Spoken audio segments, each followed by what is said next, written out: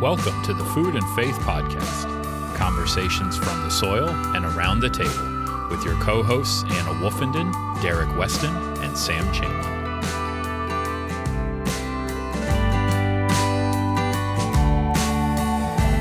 Welcome back to another episode of the Food and Faith Podcast. This is Derek Weston, your co-host. Happy to have you with me. Today we have a really interesting guest by the name of Jason Brunson. Jason is a husband, father of two beautiful girls, and the founder of Rebel Gardens, where he works to help people grow more real food and rely on industrial food less. I came across Jason just very interested by the name of his company, Rebel Gardens, kind of caught my attention, and have been on his fairly regular newsletter. Just really appreciate, as you'll hear in the conversation, his take on gardening being one of the ways that we can push back against the food system that we are all a part of.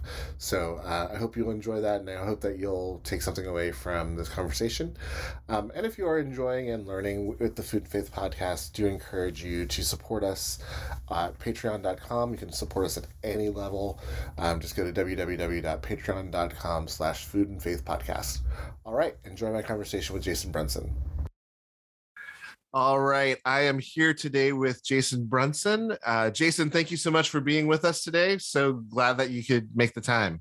Oh, well, thank you for having me. I've been looking forward to it.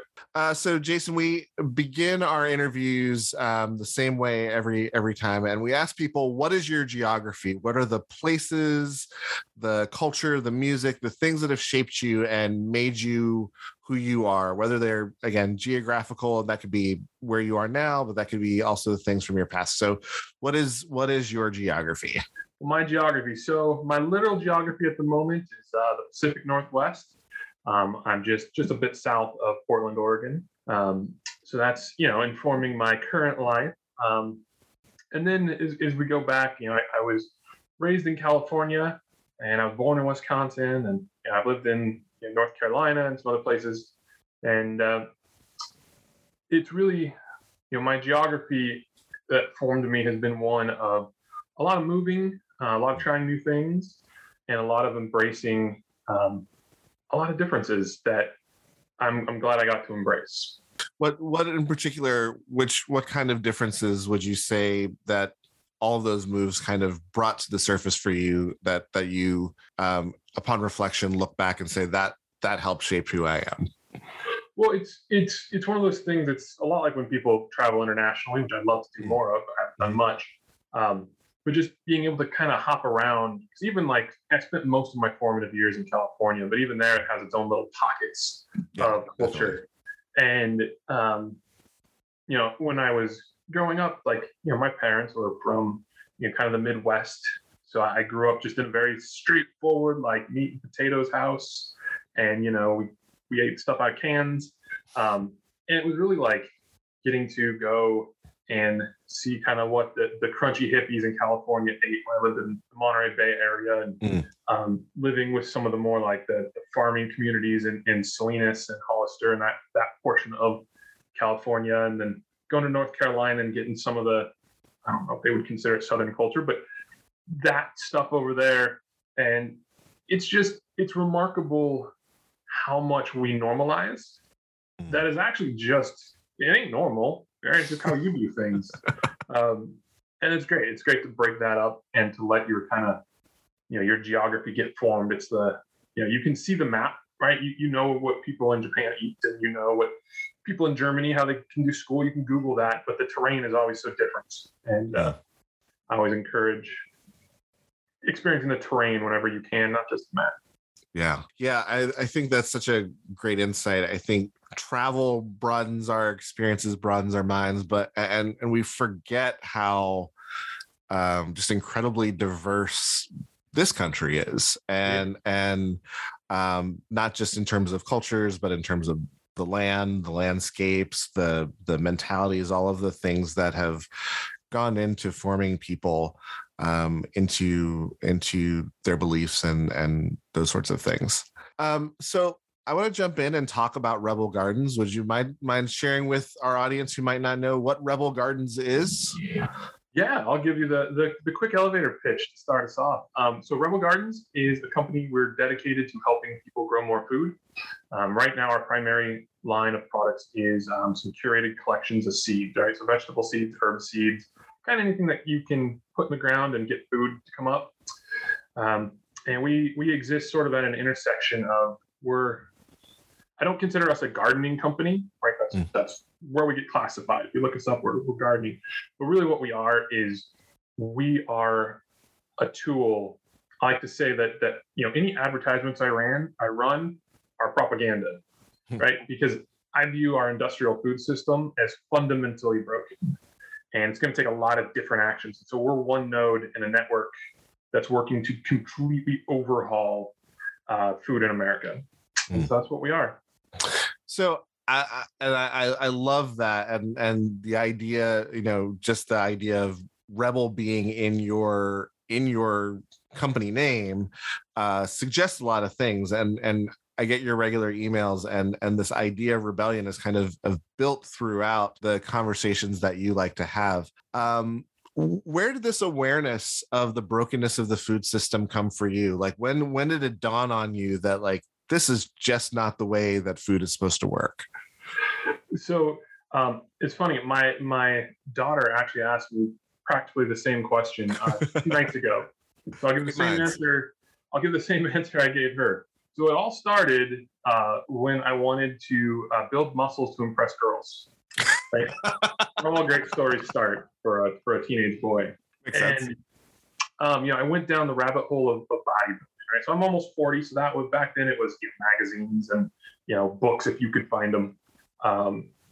And as I went through that, I started just getting bits and pieces of you mean like eating stuff from a can isn't the best? Like, those bag of chips aren't the same as corn on the cob? This is interesting. Okay. And from there it just spiraled out of control. And, before you knew it, I was drinking raw milk and I was eating, raw foods, and I was doing all this different stuff. And it's just evolved kind of an ebb and flow since then, and just trying to figure out, what makes food work, like what, and kind of going beyond your question a bit, but what I found was that food's really the intersection of community, almost the intersection of all of society. Virtually every culture has tradition centered around food, right? That's always been a big piece of every culture. But if you actually start digging through, and this is kind of, as you're growing, you get interested in different things. I got interested in the environment, and I got interested in politics, and what I kept coming back to was our food system over and over and over, right? One of the biggest polluters, our food system. One of the biggest sources of bad health in the country, our food system. Why do so many people overweight? Probably our food system. If you want to make people smarter, we need a better food. And over and over and over, the overlap was just constant. And eventually I was like, well, all right, let's focus on this a bit more. Let's see what we can do. That's so that resonates so much with our conversations that we've had with other guests, is that you get to a place where all of the justice issues, the social problems, and you start to see that there's a food component with each and every one of those things. I had that experience myself of like all of the things that I cared about had a food component to them, and that kind of brought me into thinking more deeply about the food system. I want to take a step back because we have said already a couple of times the brokenness of our food system. Define that brokenness. What is the brokenness that you see in our food system? What's wrong with it? All right. So the easy answer is everything. But to put a little flesh on those bones. So the way I typically will explain it is we don't really have a food system in this country. What we have is a system of calorie production. If you go back in time, you can actually go all the way back to like Abraham Lincoln, but particularly back in about the 60s and 70s, well, you go back to about the New Deal or the Depression era, especially, there was a shift, and it was a reasonable shift, right? People were hungry, like there wasn't enough food. So there was a huge shift to, we need to make more calories. This is what we need. People are hungry. We need more food. We need more calories. And that was, completely understandable. The problem is that became a system, and that became entrenched. And there became so many different political and corporate and, just various sociological, forces that just held that in place. And over time, we evolved out of the need for just more cheap calories. But that is what our food system is. And so we've gone on this wheel of just extraction. And so now in the 21st century, when our primary problem in society, at least health-wise, is obesity, we still have a system where we are strip mining our soil. We're dumping loads of pollution into groundwater, into the ocean. We are just really, abusing animals in the, for industrial production for them. We are just producing, like you go into a supermarket, you just have vast arrays of, it's so cool. You have so much variety until you flip them over and you realize what you have is a bunch of different types of corn and wheat. We just, it's breaking our economic system. It's breaking our environment. There's really no point at which food isn't somehow broken. It doesn't provide nutrition. It damages the environment. It sucks resources. It's bad for the workers. It's bad for the animals. It's all broken. Yeah, I think that's really well said. I think when you look at sort of the complexity of the quote unquote food system, and I like what you said. It's really just kind of a calories production system. At every level, there's abuse of the land, there's abuse of animals, there's abuse of workers, there's injustices at every level. And that can feel very daunting. And then you kind of come around and kind of say that the one of the or part of the solutions to this very daunting problem is something very simple: gardening, growing our own food. So how do you get to gardening as a solution to this kind of enormous problem?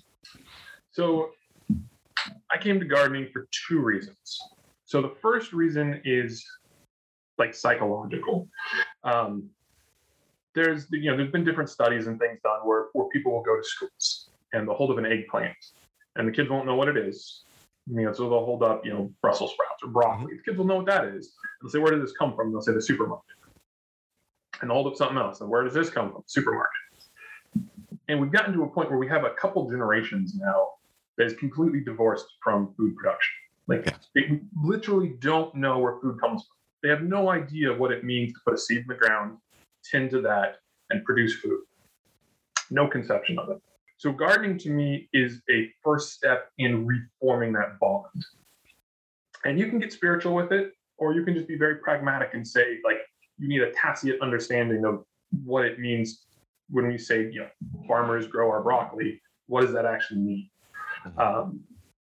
And so that's the first thing. I feel like we're so disconnected that until we make that reconnection at scale in society, it's going to be hard to take the hard steps that we need to take, the big steps. Mm-hmm. The second reason I came to gardening was because as I was reading different histories and different things, I discovered that, in certain places in the world at certain times, like in America, it was World War II. I'm blanking on the time, but in Russia, they had what they called their Dacha gardens. I apologize to Russian listeners. I'm sure I butchered that. But those both produced upwards of 50% of vegetables for society. And those were strictly home garden. So we actually can not just reconnect with nature on a symbolic level, but we can actually bring production to our homes. Rather than growing grass or rather than having bare window sills, you can grow food and you can become a meaningful part of that chain of production. And right now, if you go into your supermarket and you want lettuce, so you grab a bag of pre-washed lettuce, what you don't know is That's one of the most contaminated foods in the supermarket. Most people that I talk to are completely unaware. Greens are like top 3. Like they're up there with hot dogs, right? They're very contaminated. They make people sick all the time. You don't know just how much degradation of the soil went into that. You don't know how much, like, just hard, I don't even know what to call it, but just what the workers go through to pick that lettuce for you.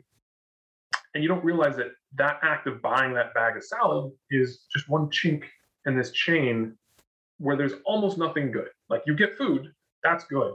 Everything downstream from that is broken. But we can do that ourselves, right? Only like 2 or 3% of agricultural land is dedicated to vegetable production currently. Like, the amount of land dedicated to grass, it's like 10x more than what we use to grow. Yeah. So we just need a fraction of what we just dump loads of water, money, and poison into our lawns, turn that into food production.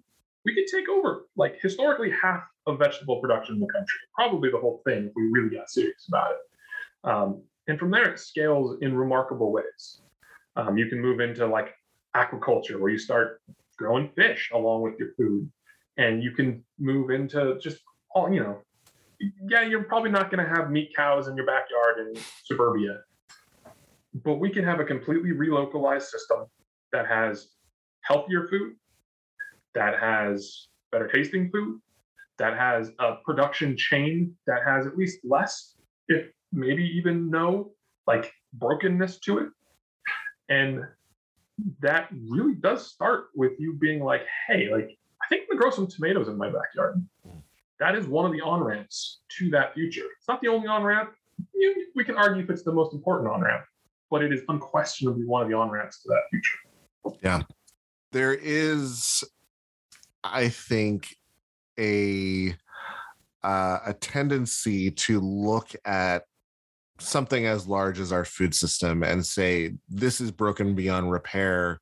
There's nothing I can do about it. But what you're talking about are these small, local, hyper-local solutions that can have kind of multiplying effect. And what it feels like when I get your emails, what it feels like is movement building. It feels like you're in the process of kind of it is a revolutionary act of trying to get people to see in their own little ways, in their own little compartmentalized ways, that they can take shots at the system and begin to change it and think think of these problems in different ways. What is that movement building idea? Like, how does, that feels very political, that feels very, very, very radical, but it's inherent in what you're doing, and you're pretty clear about that's your goal. What do you see as the end result of this kind of movement building? How does this movement building, how does it happen? Have you seen it grow? What do you see as where this movement goes? So one of those benefits, kind of getting into this stuff when I was a teenager, is I've got to watch we'll just say the food movement, for lack of a better term, grow and change over time. When I was first kind of getting into things, it really was like crunchy granola people who were into that, right? You learned about permaculture, it was from Mother Earth News, and it was left-wing people, and they worshiped Mother Gaia, and that's fine, that was great. If you start Googling that now, you're going to find that there's a bunch of right-wing people who are into that, right? Like homesteading, you go into like homesteading YouTube, has a bunch of right-wing people. And what I found, like, the left-wing people haven't gone away. The right-wing people, some of them are new, some of them have been around a long time. But food just cuts across that political divide, right? Because at the end of the day, like, either you have a plate of nutrient-dense food that came from a production system that's not full of broken, or you don't. And, how we may prefer to get there is, that's fine. That's what politics is for, figuring out the best way to get to, an end road. So what I consider my job, right? So when I send out my emails, what would my daughter call it? I'm a hopium dealer, right? I'm trying to take this huge, impossible to wrap your brain around thing and say, look, you don't have to fix that. Like if you want to go be an activist and you want to try to change the world, like I'm not going to stop you. I'm going to high five you and say, let's go. But like that doesn't need to be your thing, right? I have 2 kids. I have a wife. I can't grow as much food as I want. I can't dedicate as much time as I want. It's fine. We take the steps we can take. For me, like before I ran Rebel Gardens, I worked for a company that was an e-commerce company. It was basically sold stuff on Amazon and eBay. We would import it from China or wherever. And I was really studying marketing on Amazon. And I realized one day when I'd been given a gift card and I was going to go buy some seeds for my garden, that I hated all the selection on Amazon. It was terrible. Like none of the, like it was all just cheap companies that stood for nothing. And you could tell they just took the cheapest route forward to provide some seeds to people who wanted big tomatoes. Nothing wrong with that per se. That's not what I wanted. I was like, you know what? Okay. I actually know how to fix this. I'm going to go fix this. And so I took my skills in marketing on Amazon and eBay and stuff, and I took my desire to have a company that represents the change I want to see in the world, and I smashed those together and I built Rebel Gardens. And we all have those little things, right? Some people have a good amount of money, and you can go buy the expensive steak, and you can go buy the expensive CSA boxes, and do that, right? Maybe you're a doctor who has no time, like you don't have time to grow a single tomato plant, much less try to grow half your food or something. Great, go support the people doing it right. Maybe you're poor, okay? Well, there's been lots of studies. Once you kind of get up to snuff on gardening, you can save $600-700 a year growing your own food. So there you go. Like everyone's got an on-ramp that they can take to this problem. And mine was online business, and someone else's is going to be whatever. And I have no idea what that is. There's an infinite number of ways you can approach this, and we need everyone, right? So I deal with hopium. I say, look, it's not an impossible problem. It's something that's just going to take a few million people doing their little thing, and eventually it changes, right? You don't have to put Dole out of business, right? To just name one massive agro company. You don't have to, because they have like 5% margins, right? You only need a few million people to just never buy their product again, and they're either going to do the right thing or they're going to go out of business. We don't need everyone. We don't just stop. And collectively, we will win. It just takes time. And that's kind of how I approach this whole thing. Is not, I'm not a revolutionary leader. That's not me. It's not my personality.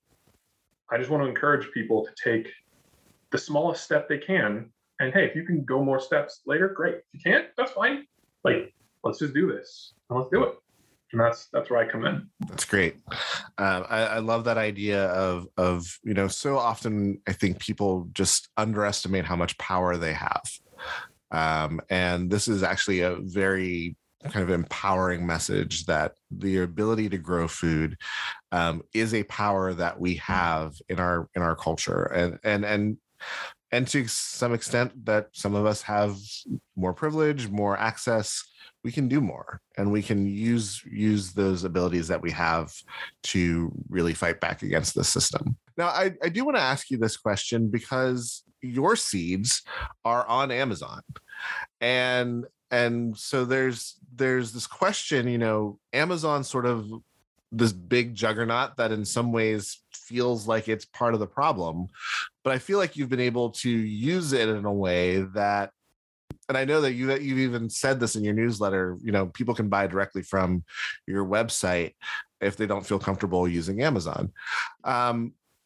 But what that decision to be able to sell your seeds and be able to sell your products on Amazon, what was, talk to me about that decision making, and how has the ability to use Amazon helped you get this message across?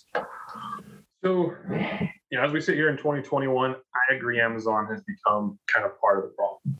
Right? It's a machine, and I'm not going to go down that road right now. Sure. But yeah, I agree with the people who are like, I don't want to buy on Amazon anymore. I'm like, I completely get that. The problem is, virtually everyone is still buying it, right? So if that's not you, rebelgardens.com, come buy my stuff there, totally fine. Working on, additional marketplaces, it's great. There's options. But yeah, I mean, it started there because that's what I knew. Right? That was where my training was.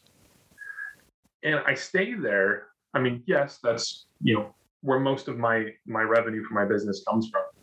But I realized even if tomorrow I didn't have to sell on Amazon, I would continue doing it. And that's simply because it is a massive outlet, right? If someone comes on and they're like, well, I want to grow some organic tomatoes. And for whatever reason, they scroll through the list, they see mine, they're on sale, they think the packaging is cool, whatever. They buy it. They get it in things, they get a little note that's like, hey, welcome to the rebellion. And they're like, what? And, that goes from there. How many people is that going to impact? I don't know, 2%, 0.5%, 20%? I have no idea. But it's kind of how you get to people. Right now, I'm not a huge Amazon fan. I'm not a huge Facebook fan. I'm not a huge Instagram fan. More and more, I try to avoid those on a personal level. But on a business level, that's still where the eyeballs are. And so I got to go there, and I got to be like, hey, let's go to work. And yeah, believe me, I would love for there to be a non-Amazon alternative that I could just skip them entirely because who shops there anymore? That's for boomers or whatever. But so far, no. So it's a tool for propaganda. Well, and I really just thank you for saying that. I think that sometimes, in the desire to build movements, there is sort of this need for purity, right? That we are completely set aside from the bad things out there, so that we're beyond reproach, right? But there is, there's got to be a bit of pragmatism to this. If you really want to make change, you have to be where people's eyes are. If you really want to make change, you have to use tools like social media. You have to use tools like Amazon. You have to use some of these tools. You hopefully use them wisely and with good stewardship and all those sorts of things. But I absolutely appreciate just sort of the pragmatic understanding of this is where people are, and if we really want to see change in the world, you gotta go where people are. So I'm one of the things that I'm very much, anyone who has listened to this show knows that I am in a full-on war against lawns, but it's not just our own personal lawns. One of the things that I have really thought about a lot is the use of sort of common space. And with faith communities, I've been thinking a lot about, uses of church property, uses of synagogue property, and the fact that those institutions oftentimes are the ones who are just as much as individual users, putting thousands and millions of dollars into maintaining the lawns of a church, maintaining the lawns of a synagogue, maintaining the lawns of whatever other institution. And I'm just wondering if you've had thoughts about how do you begin to talk to those sorts of institutions about these sorts of things? Sometimes, on an individual personal level, I feel like there's a lot of, kind of personal connection you can make about here's what you can do to grow your own food. But it's kind of harder with some of these larger institutions. And my world is kind of the faith community institution world. How would you approach having some of these conversations with those kinds of institutions? That's a good question. That's actually something I personally struggled with for a couple of years now, because I had never really thought about that until I read a book by Joel Salatin. I believe it's called The Pigness of Pigs. So highly recommended if you haven't read it. Great book. And one of the big points he makes in there is churches have huge lawns that you're just spending money to maintain. they have these huge kitchens that sometimes can go weeks at a time without really being used, right? They have like industrial, like to code kitchens, commercial level. And he's like, why are we not using these things to grow food, to create food, to build community around food? And I was like, wow, I just never thought of that. And, so I've kind of referred the book to different people in my church and different things. But I'm much more of like an exit guy, right? If I want to see change, like I'm going to go start my own business. I'm not a big like working through the system guy. So I don't have a great answer. But I would say awareness is definitely the first step. Because if you're like a lone voice, they're probably like, well, that's great, but so what? Because that's natural. Like it doesn't, whether it's a church or a corporation or your neighborhood HOA, like that's lone voices don't get a lot of traction. So build awareness, and slowly yet surely you can get a critical mass. You can probably make some substantial change. But yeah, I will admit, not the best guy to ask, because I'm going to be like, go start a new church. That has been the answer for several of our guests on this show. I mean, are you known as the Rebel Gardens guy in your church? Do people know about the work that you've done, and if so, how is it received? Honestly, not really. It's people who know me know what I do for a living, and sometimes they're interested, sometimes they're not. I've kind of gotten over the like going after people phase, because it's whatever, you can't force anyone to change. I've seen that too much in my own life to expect it to be different for other people. But I'm always there, right? Like they'll be talking about, oh man, I want to grow something. I'm like, hey, you want some seeds? I got seeds. You want to go start a garden? I hear you say garden, here's seeds. And it's just a slow process. Yeah, that's me. Yeah, no, that makes total sense.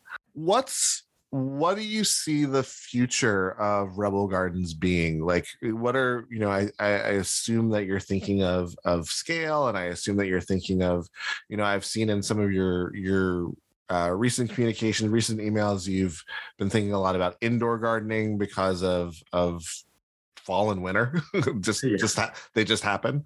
And so I'm interested both in terms of products and the business side, but just also in terms of like the philosophical side and the propaganda side. Like, what do you see as the future of Rebel Gardens? That's a great question. So on the business side, I am trying to figure out what people really need. Seeds are a Me Too product. Like, let's be frank, you can go to any store in the land and you can find seeds, at least during the right season. I try to bring a lot of stuff with curation and compostable packaging and recycling and these different things that I think are lacking in the industry. But at the end of the day, tomato seed is tomato seed, right? Sure. So what I'm looking to do is I'm saying I currently live in suburbia. I'm going to talk my wife into getting a homestead in the middle of nowhere someday. But so far it's been a no-go. So I'm like, well, I know what I need, right? I don't have a lot of space. I don't have great sun. I don't, I have, X number of months, and then there's nothing's going to grow. And so I've started to reach out and try to work more like, what do people actually need? And one of those things has been very clear for indoor gardening. Right? How do I grow more stuff year round? It's great if I can grow lettuce for 3 months, but what about the other 9? So that's a product that I'm working on. May or may not come to fruition. Unfortunately, with all the COVID-19 stuff has just wrecked supply chains, and it's very expensive to get stuff done right now. So that's not soon down the road. Hopefully things settle out, and but that's one thing I'm working on. The other thing I'm working on is trying to become more of a nexus point, trying to connect people with different teachers, different things. So I'm loving going on podcasts like yours, because I'll turn around, I'll send this out to my email list, and then hopefully that will connect people who vibe with what you're doing, and you'll get some new listeners, and that will help you grow, and then we can kind of just build on each other. And so that's sort of the business side. what more can I do? Like, what do you actually need? How can I help you get connected into the broader community? Then from the propaganda side, it flows from being a connection point as well. But I'm also realizing, kind of as I'm building the business, like I don't care that much about scale. We're in a blessed period of life that, like, you don't need a ton of employees. You don't need huge infrastructure. You can have, a great business that pays your bills and is small and is meaningful. So, I become $1 billion company, that's fine. I'm not going to say no. Like, that's not my goal. Yeah. So what I'm realizing is I want to help build out this sort of decentralized future around food, but as much other things as I can as well. So it's down on the roadmap. Being small does have downsides with resources and time. But I want to accept cryptocurrency. I want to, move away from Facebook and YouTube and, support alternatives like, Float.app or Odyssey or any of these other things. And I want to just sort of move into groups that I think vibe at a philosophical level, but maybe have no idea that food's a part of that story. And just sort of build that out. So it's not, I don't want to preach to the choir. I want to find other fertile soils that I can plant those seeds and we'll see what grows. And so those are kind of my two things, build tools for gardeners and find people to become gardeners. That's where I'm at. That's great. You mentioned the effect of the pandemic on supply chains. What has, just kind of generally speaking, what have you observed and seen as, I've noticed that seeds were harder, particularly last year, seeds were harder to get. I've noticed that gardening supplies have become more expensive. I've noticed, things are selling out that 2 or 3 years didn't sell out. What do you think has been sort of the effect on gardening in general and the effect that you've seen in your business from the pandemic? And do you think it's a lasting effect? So for gardening specifically, the effect's been great, right? Because especially last year when so many people were stuck at home and terrified stores were going to run out of food, like a lot of people turned to gardening. And that was great. Do I think most of those people will stick long term? Probably not, but some of them will, and that means there's more people growing food. That's the silver lining to me of the pandemic. The flip side then is supply chains are broken. Stuff is harder to come by. It costs, it is roughly 10 times more expensive to import something. Like if I would produce a product in China and import it here, it's 10 times more expensive. Like, that's insane. That's more than the profit margin of a lot of stuff. So it's give and take. A lot more people are interested, and that's great. But then it's just a lot harder to manage the future and be prepped. I'm hoping the gardening love stays and the difficult supply chains go away.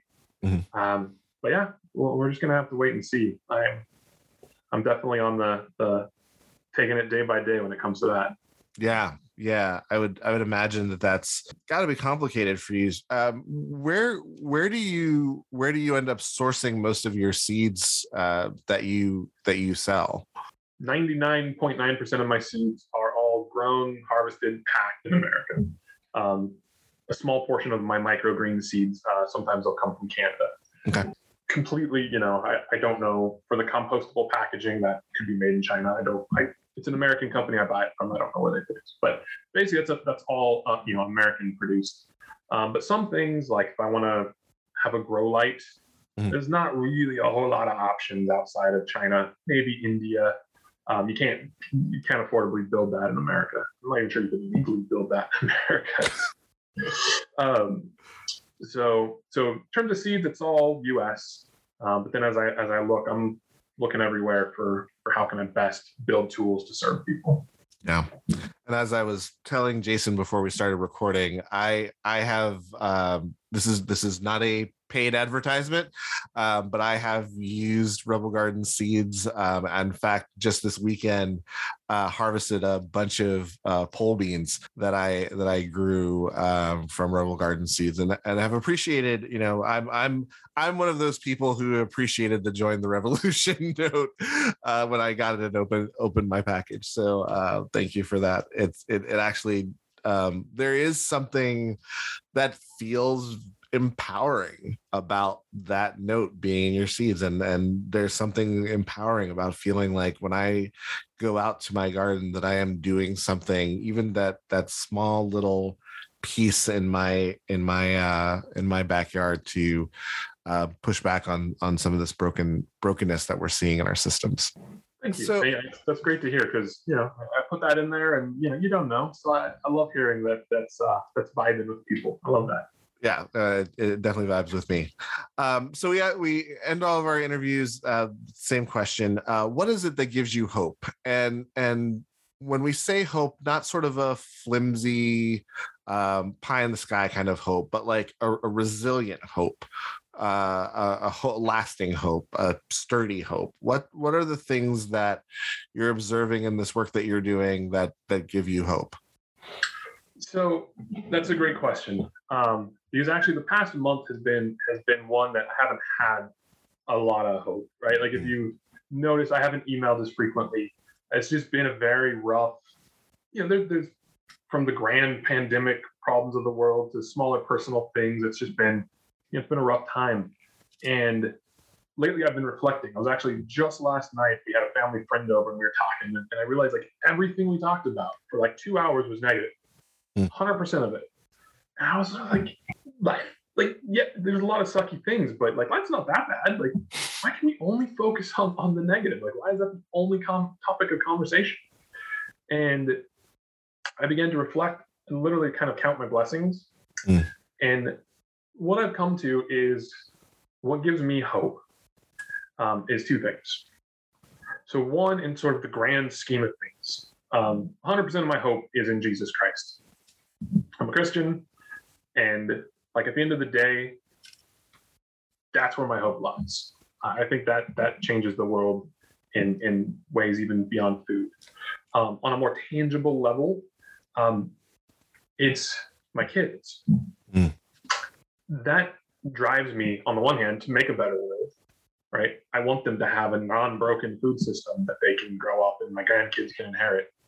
But on the other hand, like, it's great to see the work that they're doing and to know that, like, for all the mess that we have, like whomever you want to blame, whether that's whatever group you want to blame, like there's another generation coming up that doesn't have to repeat those mistakes. And that gives me a load of hope that maybe I won't be alive to see it. That's okay. Like, the world can get better. And I genuinely think it will.